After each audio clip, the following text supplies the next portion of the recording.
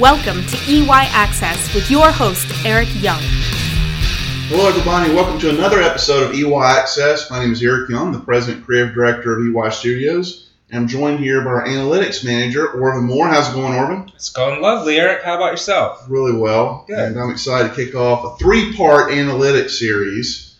Obviously, today is part one. We'll talk about the importance of analytics, getting it set up properly, and that sort of thing. We'll follow it up with setting up goals for analytics and finish it by talking about the relationship between heat mapping and analytics. But today is basically our intro podcast to analytics. And Orvin, we talk to a lot of merchants who are on the fence about analytics. They obviously understand the importance of analytics in the first place, but they're limited on time, sometimes limited on money, and they want to make sure that they get a return, and that's justifiable. What would you say to merchants that are on the fence and they really need to get on one side or the other? Well, I would say analytics it allows you to get a return on your money. You spend a lot of money on the site, now find out what's going on with it. How is it converting? What can you do to help it convert better? And really just realize a return on that spend. Mm-hmm. Well, a lot of the merchants that we talk to, they're very objective thinkers. And you're an objective thinker. You don't get into a lot of the gray area. Is that part of the allure to you for analytics, is seeing just kind of the objective facts of what's going on with the site? There's not a lot of subjective gray areas, is there? Absolutely. I mean, you want numbers behind any decision you make. It's great to have that creative side, and a lot of our clients do have that creative side, which is how they create these beautiful sites. But now you need to know exactly what is going on, completely objective. This is what the numbers say, and that's where analytics comes in.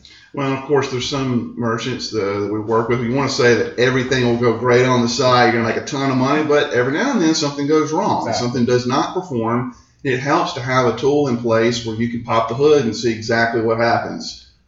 So, with that said, setting analytics up is one of the biggest tripping up points, you might call it, for a lot of merchants. We've seen a lot of merchants, either they installed it incorrectly or had somebody else install it incorrectly. What are the main things to keep in mind for setting up analytics? I think the main thing to keep in mind is that it's okay in some sense to screw up.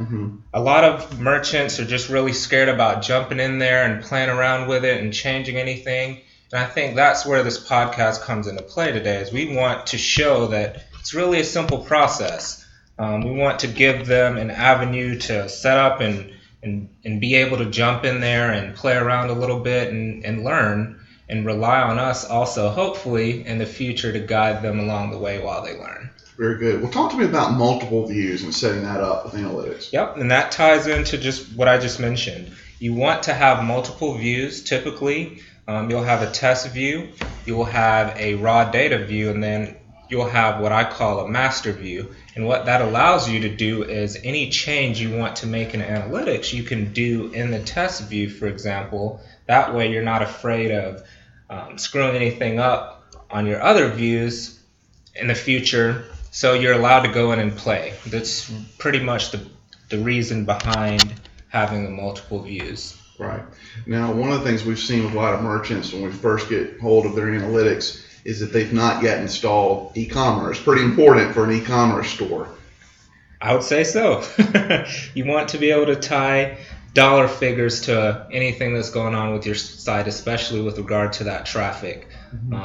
Once you've got that attribution, now let's figure out how much money is coming through on the back end from it. And a lot of merchants look at Google Analytics as just something kind of indivisible from everything else, but proper optimization includes linking other properties such as AdWords, AdSense, etc. to the overall picture, right? Absolutely. Google Analytics is a great tool to centralize all that data.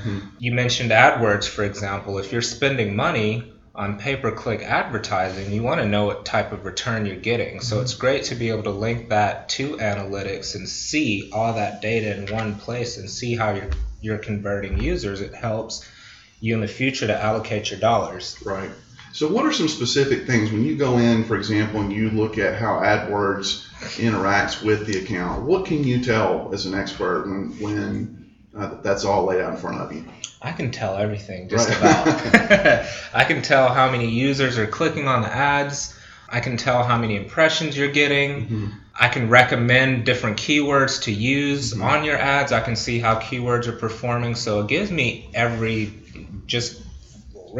full just picture. about. It gives me the full picture of everything I would need. What are some common mistakes you see in this part of the optimization process?